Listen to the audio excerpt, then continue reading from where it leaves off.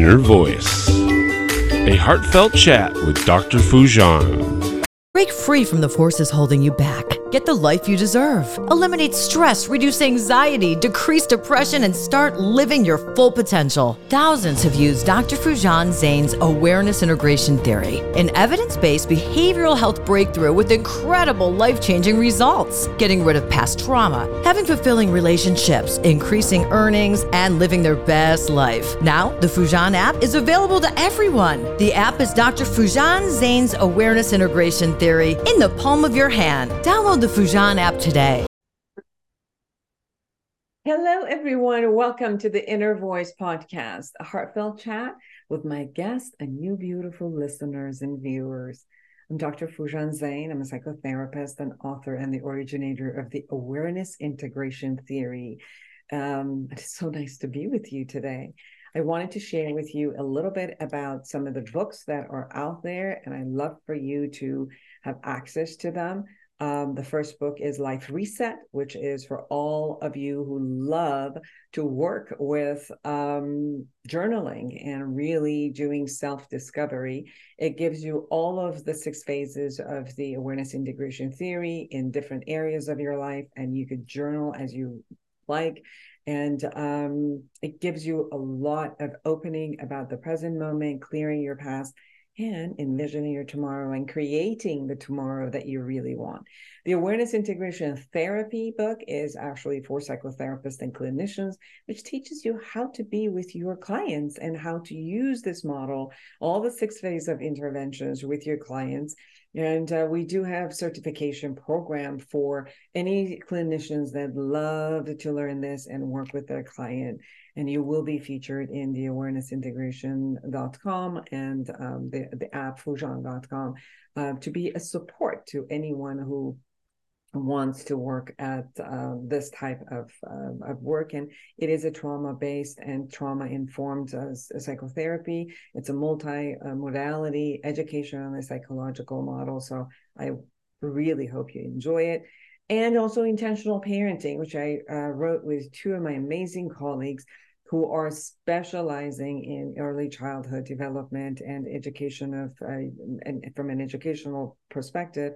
Any parents, any grandparents, any teachers, intentional parenting is a book for you, because what it does, it offers you from an infancy all the way to young adulthood, offers you way to be with a child, a teenager, an adult, from the awareness integration perspective, talking about motor skills, cognitive skills, emotional skills, and what to do and how to be with them throughout the process. Because it's a difficult process to go through as a parent or a grandparent or a teacher. So those are the books. We do have certification programs for life coaches and psychotherapists. We love to hear from you. So just go to awarenessintegration.com. Shoot me an email. Let me know that you're interested. I'd love to have you in all of those classes.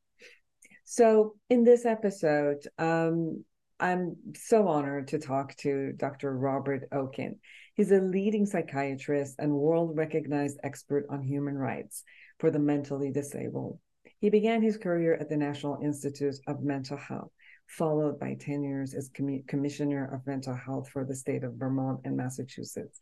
He went on to serve as a chief of psychiatry at San Francisco General Hospital and as a professor of clinical psychiatry at University of California, San Francisco for 17 years. As a founding member of the Board of Advisors of Mental Disability Right International, he led psychiatric projects and investigative missions in Armenia, Azerbaijan, Hungary, Peru, Romania, Turkey, Paraguay, and Ukraine, as well as Mexico, where he helped to close the notoriously abusive Ocaranza psychiatric facility in Hidalgo, replacing it with more home-like setting and community-based services. He's been quoted in New York Times numerous times and was featured on ABC's 2020. Gentle soul, truly a loving, compassionate, and gentle soul when he knows what to do and how to do it. And I'm positive I learned a lot from him. I learned a lot from his book. And I know that all of you will learn so much. And definitely, I wish that you would get his book, Silent Voices, People with Mental Disorders on the Street. That's the book that we're actually going to talk about today. Subscribe to my podcast.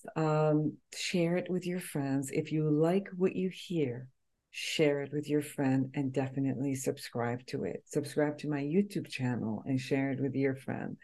If you like what you hear, go and do a recommendation, just tell people, or rate it and 5 scores so people know.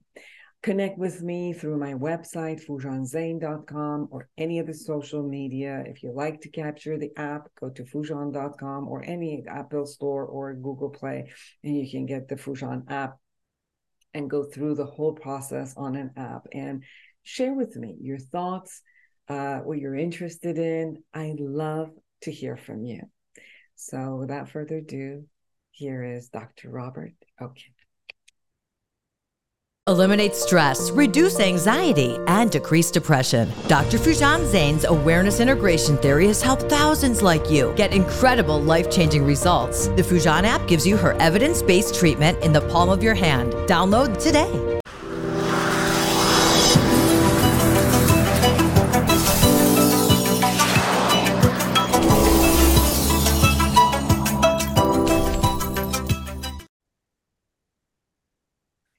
Welcome to the show, Dr. Robert Okin. Thank you so much for the time that you've allowed for our conversation. Happy to be here. Thank you. We want to talk about your latest book, Silent Voices, People with Mental Disorders on the Street. And it was beautiful going through your book and learning about so many of the people that you had interviewed, and you brought their stories into your book and really sharing from their world. I think that we have a different idea from outside of that world, which gets opened up when we're actually listening, viewing, and seeing.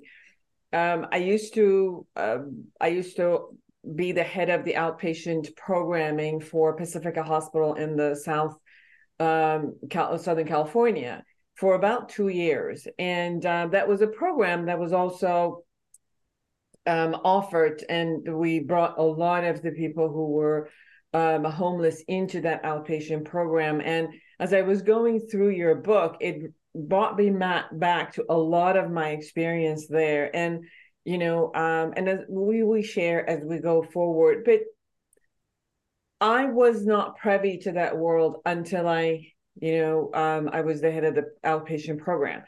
I really want to know, and I know you shared it in your book, what got you interested in working with this group, with this population? Well, shortly after I left my position as chief at the hospital, I was walking through San Francisco one night, and it was cold and rainy, and I saw this little woman huddled up on the sidewalk, trying to protect herself against the rain. And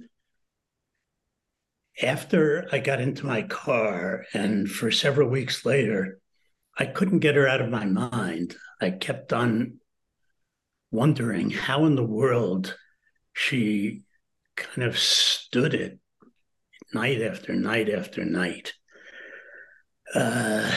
So I decided I would spend some time on the streets, meeting with people who were homeless and mentally ill, and asking if they would tell me about their lives. So that's really how I got involved in this project. And I wanted to know what it was like for them to be homeless, from the inside.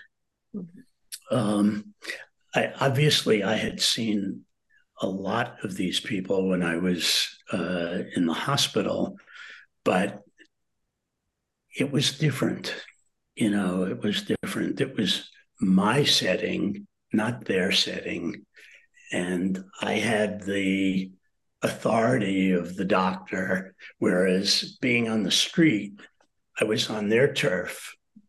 I was, in a sense, I had the tin cup because I was asking them for a handout, and I had none of the authority that I had in the hospital. I was just some dude with a knapsack and a camera. So, what I was interested in was how they managed day after day and night after night, and what they thought about as they pushed their carts around the city, what their joys were, if they had any, what their regrets were, and what their vision was for their lives, if they had any. And, unfortunately, most of them didn't. I guess I wanted to know what it was like to walk in their shoes and live in their skin. I wanted to know what they were like as human beings beyond their carts and their rags and their strange behaviors. So that's what really propelled me into this project. I remember at one point around a 55-year-old woman who came to the Pacifica Hospital, and then from there she had to go to the hospital because she was partly hallucinating, and then her body was just giving up. So as they brought her into the hospital, and they kind of stabilized her, physically and psychologically, she entered the outpatient program. And as she shared with me, she said that she's been living on the street for 25 years. And she used to work actually at UCLA. She had a top position, administrative position at UCLA, which she was there for 20 years almost, 15 years or 20 years. And suddenly she had a bout of a panic attack, and she left her job. And I don't know whether she got fired or she left because of the panic attack. And after about 6 months of not having a job, she could not get a job anymore because of the panic attack. And she went on the street. And for 25 years, she was living there. And she was talking about the community that they had created with each other, the friendships, the way that they would protect each other in different realms.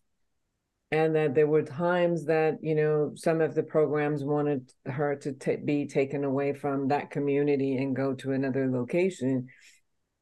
And she would refuse. And she said, no, I found my community. I'm not leaving them. And it was interesting because the social workers wanted to place her in another location. And now it was this kind of back and forthness between I've lost everything. Why would I want to lose my community again? Although in that community, they were losing people, for death and all of that too. Can you share, and I know in your book, you shared a lot about many people's lives. Which one of them really, impacted your heart more than any? And what did you learn? Yeah, well, just before I answer that, I'm struck by the story that you told about this woman. And I think the moral of that story is that this can happen to almost anyone. Yes, I actually thought that, Dr. Okin. I was looking at her and I say, that's me. And that's what you also write in the conclusion of your beautiful book, that sometimes when we sit, we really get, that's me. That can be me at any moment. Yeah. So there were many people who really touched me. The person who comes to my mind is Jeff, who had, as a child, a schizophrenic mother who was hospitalized several times and who was quite violent at certain moments. And Jeff would go to sleep at night worrying that his mother would go go into the kitchen, get a knife, and stab him in the middle of the night. Somehow he made it through school and became a garbage collector like his father, a job he was immensely proud of. But he lost the job as a result of a small amount of pot being found in his urine on routine testing. And he became very depressed and tried to treat his depression with street drugs. But as he became addicted, he then lost all of his money. He lost his apartment and he lost his fiancée. And he was on the street for 10 years after that. One of the things he told me, well, I should just say, I had breakfast with him once a month for a couple of years. And one of the things he told me was that he was just deeply ashamed of the fact that he had no teeth. And a lot of people who have lived on the street for a long time lose their teeth because the grime of the street, the lack of dental care, no brushing, the drugs themselves create a drying effect. And a lot of people who have been homeless for many years lose their teeth. He told me he was just deeply ashamed of the fact that he had no teeth. I remember he said to me once, if you have a big nose, well, nobody's going to blame you for it. It's just something you were born with. But if you don't have any teeth, what it says is that you're a real screw up. So he was often afraid to smile because he didn't want anybody to see that he didn't have teeth. The other thing he told me that was really touching was that he longed for a romantic relationship with a woman, but he said, it's just not in the cards for me, because as soon as a woman kissed me, she would be absolutely disgusted by my gums and the fact that I didn't have any teeth. Well, Jeff was hospitalized for an abscess that traveled to his heart.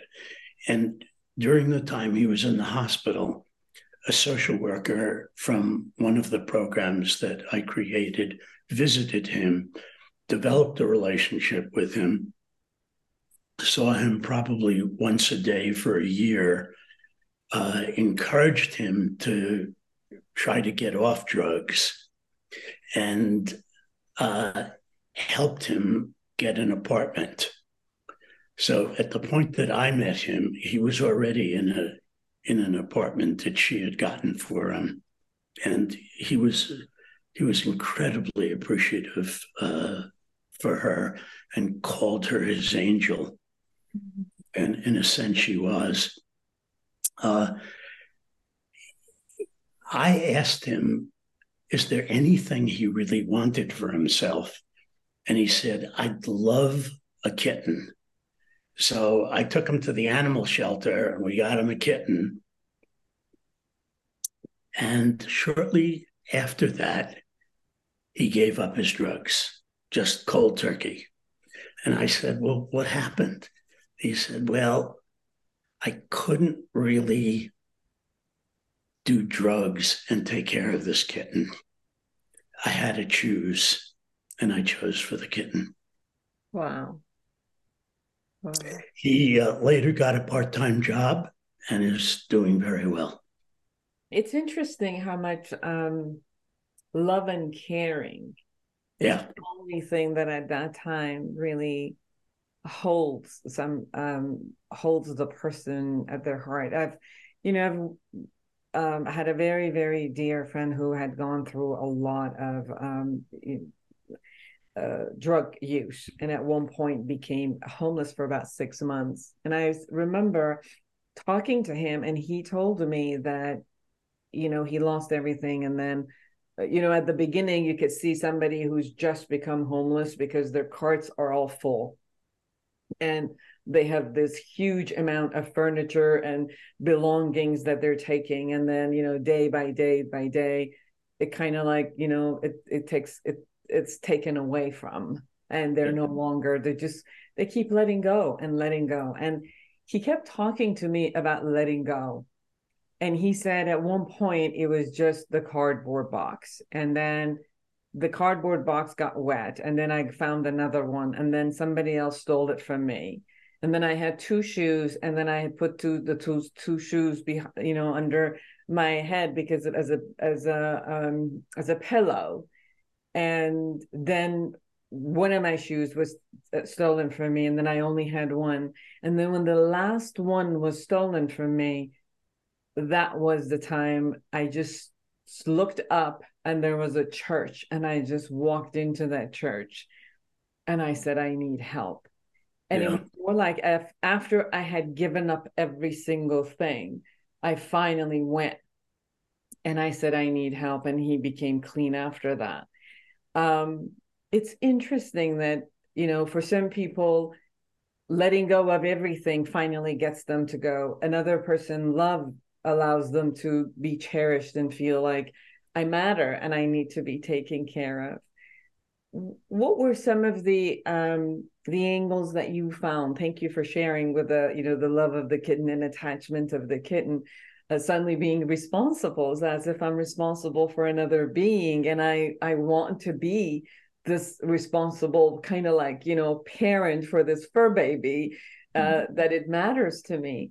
What else have you seen that matters to people where they would take a hand of someone to be taken care of in a way? Because I remember even, when we had a program where we created food and would, like it was Thanksgiving and had something like, I don't know, 12 or 15 turkeys and everything was packaged, and we were going to the street and giving them. And for the first time, like what you said, sometimes we're surprised. I was surprised that people were not taking them. And I was like, why? We decided to, do this, and this is what we wanted to do. But for the first time, I really got it, that they were afraid. They were afraid of people wanting to poison them. They were afraid of taking anything from people they didn't know. They preferred like asking you to go with them to a grocery store and get them food from the grocery store, but something that was just cooked and they didn't know you, they got afraid. And I sat there with one of them, and he said, because they, people walk and they say nasty stuff to us. And I think that they wish us, dead. So I'm not going to take something they give it to me because I'm afraid that that's what they want. They want us dead. And sure, some of it could be the paranoia, but some of it really wasn't. It was because it was a reaction to people's reaction toward them. Yeah, well, that's actually one of the reasons that I wrote the book, because as I listened to their stories, I really felt that they needed to be shared with a larger audience, so that people could really see them as human beings, and by giving them a voice in the public arena, I really hoped that people could shift their view of these people, because let's face it, the public largely despises these people. I mean, that may seem like, a harsh characterization, but we chastise them, we blame them, we view them as lazy. We dehumanize them. And, once we dehumanize them, it's very hard for us to identify with them. And our failure to identify with them, our failure to see them as human, with many of the same needs and pains and joys as we have, our failure to see them that way gets carried over into the political arena. And we carry that view to our political leaders and convey to them that we really don't care about these people. And I think that is largely the reason that we still have not solved this crisis today. I mean, it's not primarily that we don't know what to do. It's not rocket science. We know what to do, but it means spending a certain amount of society's resources on a population that we wish would just disappear. And we've been trying to disappear these people for centuries and centuries. First we put them in state hospitals, then we dump them on the street. Now we put them in jails. A large percentage of people in jail are mentally ill. Jails have really become the legacy of state hospitals. So, when we can get them out of our sight, we do. So it's no wonder that we haven't solved this problem. And it really fundamentally comes down, in my opinion, to the fact that we can't really connect with them. We really can't see them as human like the rest of us. And I came to believe that only by humanizing them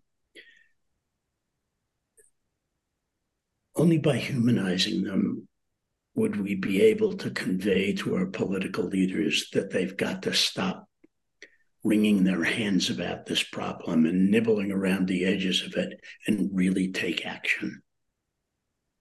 Absolutely. Silent Voices, everyone. People with Mental Disorders on the Street by Dr. Robert Okin. Dr. Okin, you sharing a little bit about some of the programs that you've had. Can you say what are those programs and what do you think the success of these programs are? So hopefully other people who are listening to us, that they could also look at how to create similar programs that are workable for the homeless. Well, first of all, I think it's really important for people to understand that this is an eminently solvable problem. This is not rocket science. People who are mentally ill need treatment. People who have substance abuse problems need treatment. People who are homeless need housing. And they need support, and they need a human relationship with a clinician, not a technical relationship, but a human relationship. And that relationship needs to last for a period of time because, these are people primarily, not exclusively, but primarily who had a tough childhood. Many of them were abused and neglected. And so they feel invisible as children. And now they feel invisible on the street because people look away from them.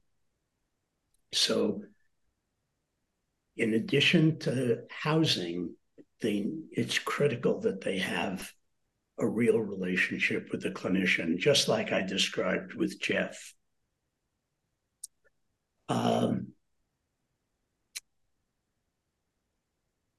It's worth mentioning that when the federal government became embarrassed about the homeless veterans,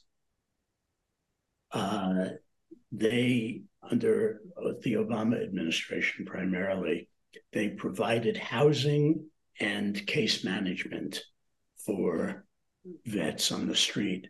And in a 10-year period, they were able to reduce the number of homeless vets by 41%. I mean, 10 years they were able to do that. Another example is Houston. The mayor of Houston decided, this is what I want to focus on. And he did, and he was able to dramatically reduce the number of homeless people in Houston, again, primarily by giving them housing and case management services and substance abuse services.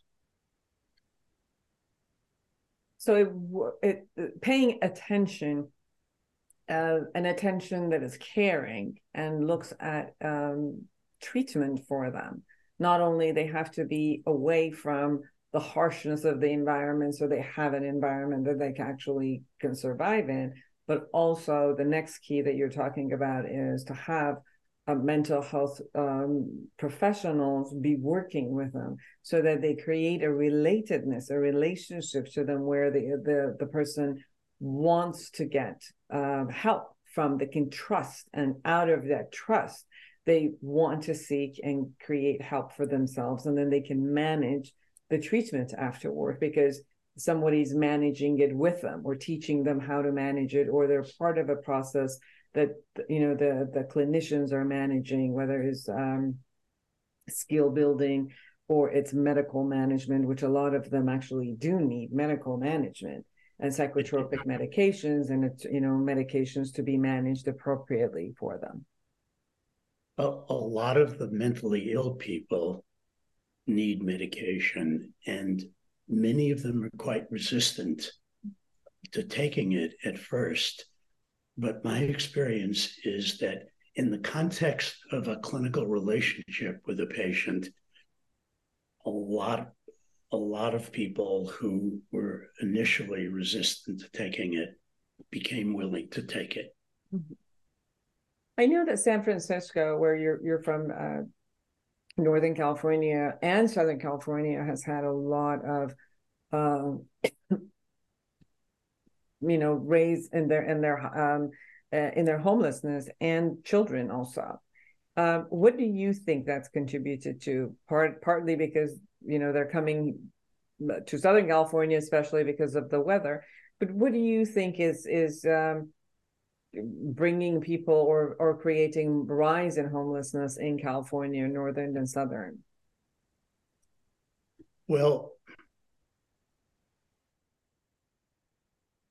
beside the weather, I think the primary reason that there's been such an escalation in the rate of homelessness here is the cost of housing. The cost of so-called low-income housing escalated for a variety of reasons, which we can talk about. And people who were just managing barely to hang on to low-cost apartments lost them. And I have to say that city government, at least in San Francisco, city government did nothing to help this problem.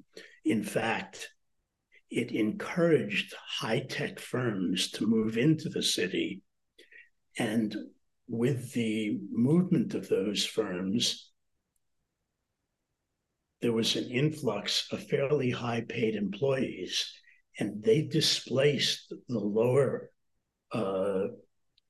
lower-paying renters out of the rental market. It just became just too expensive for them, and they fell off into the street. So it wasn't just that it happened as some, like the weather. It was promoted by the city because the city was trying to increase its tax base, but at the expense of a large escalation in the rate of homelessness. So I would say that is the major reason in both Southern and Northern California why there's been such a rise in homelessness.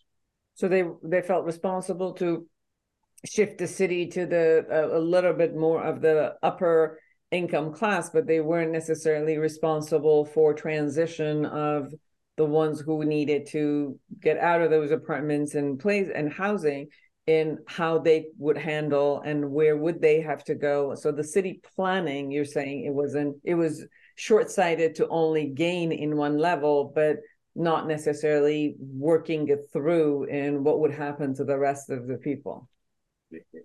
Right. And it's not just confined to California. New York City a number of years ago, eliminated 100,000 low-income apartments in favor of gentrifying the city. So where were the people who were living in those 100,000 apartments going to go?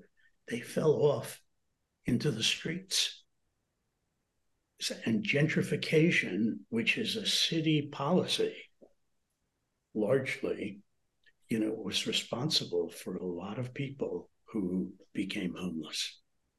So part of what I'm also hearing from you is if for the cities to become responsible for the rest of the transition.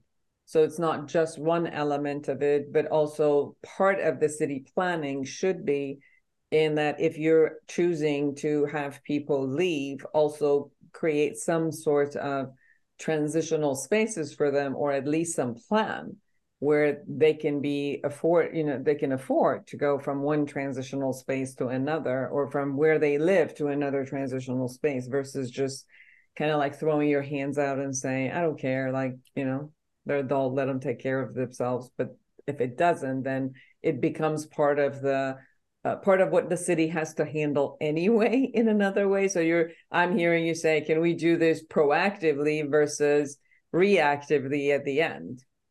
Yeah. Well, I think we have to face the fact that homelessness is largely a government creation. And in many cases, they actually created it. And in other cases, they passively stood by and watched this train wreck developing. I mean, for example, in California, as you know, under the Reagan administration, 36,000 really seriously mentally ill people in state hospitals were just dumped into the street with no services, no housing, no support, nothing. And then when the drug epidemic came, governments throughout the country largely did not respond in any kind of reasonable way. And then the federal government also bears a lot of responsibility for homelessness because it kept the welfare payments on which these people survive so low that it meant that they were consigning them to a life of poverty. And many of them fell off into the streets. The most fragile of them, the most impoverished of them, fell off into the street. Something that's not often seen is that the taxation policies of the federal government create disparities of wealth in the society that are greater than any other Western society. And the result is that a small portion of the population has been able to accumulate an enormous percentage of the society's wealth. Well, what that means is that the people at the bottom get starved because, the money has to go somewhere. It went there, and people at the bottom, were basically starved, and many of them fell off into the streets. So the very taxation policies which allow this disparity of wealth to continue, has a real role in the development of homelessness. Mm-hmm. The federal government could have softened this situation by creating a robust safety net, but it didn't do that. Instead, it often actually cut the low-income housing support that it had begun to give these people. So what I'm hearing from you is, again, not only for the government, whether it's city, state, or the federal, to be responsible for housing, income, and treatment, whether the treatment is, different type of mental illnesses, or it is addiction, which is still a mental disorder. So in a lump sum, to have some sort of treatment for these people available, where they can actually go and be managed by clinicians who can be case managers and move forward and do that while they have a reasonable place to stay and live. Which it all makes sense. The surprise for me was also that when I went to Canada, Montreal, I went to Paris last year, and some of the other countries which are more higher taxation and a lot more about the governmental support that they have.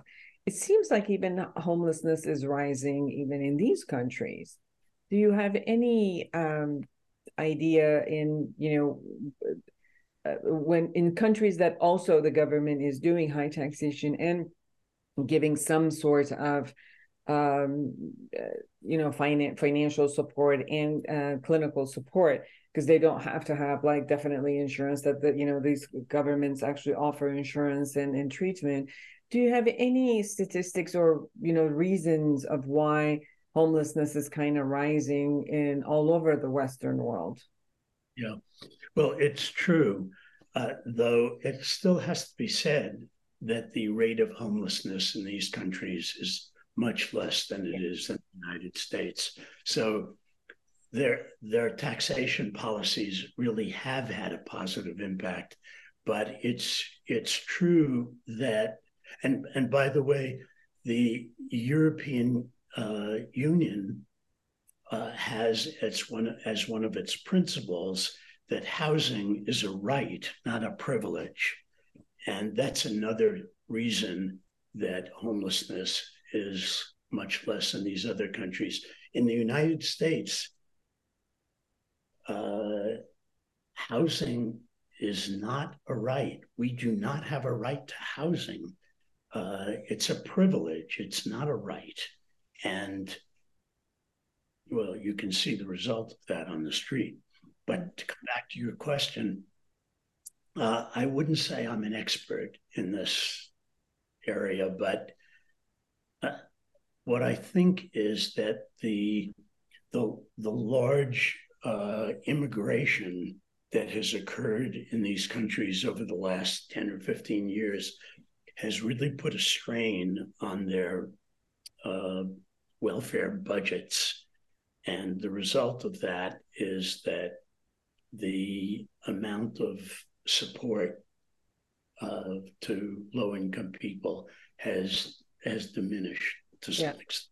And some are also undocumented. I think most of the documented immigrants are a part of the system and have the ability to gain access to those resources. But unfortunately, obviously, undocumented, they're afraid. They can't go anywhere and they can't really tap into those resources at all.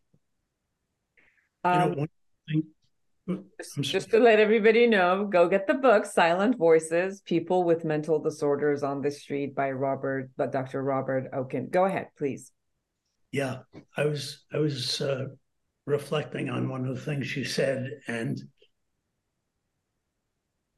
thinking that underpinning all of what we've been talking about are certain cultural values we have.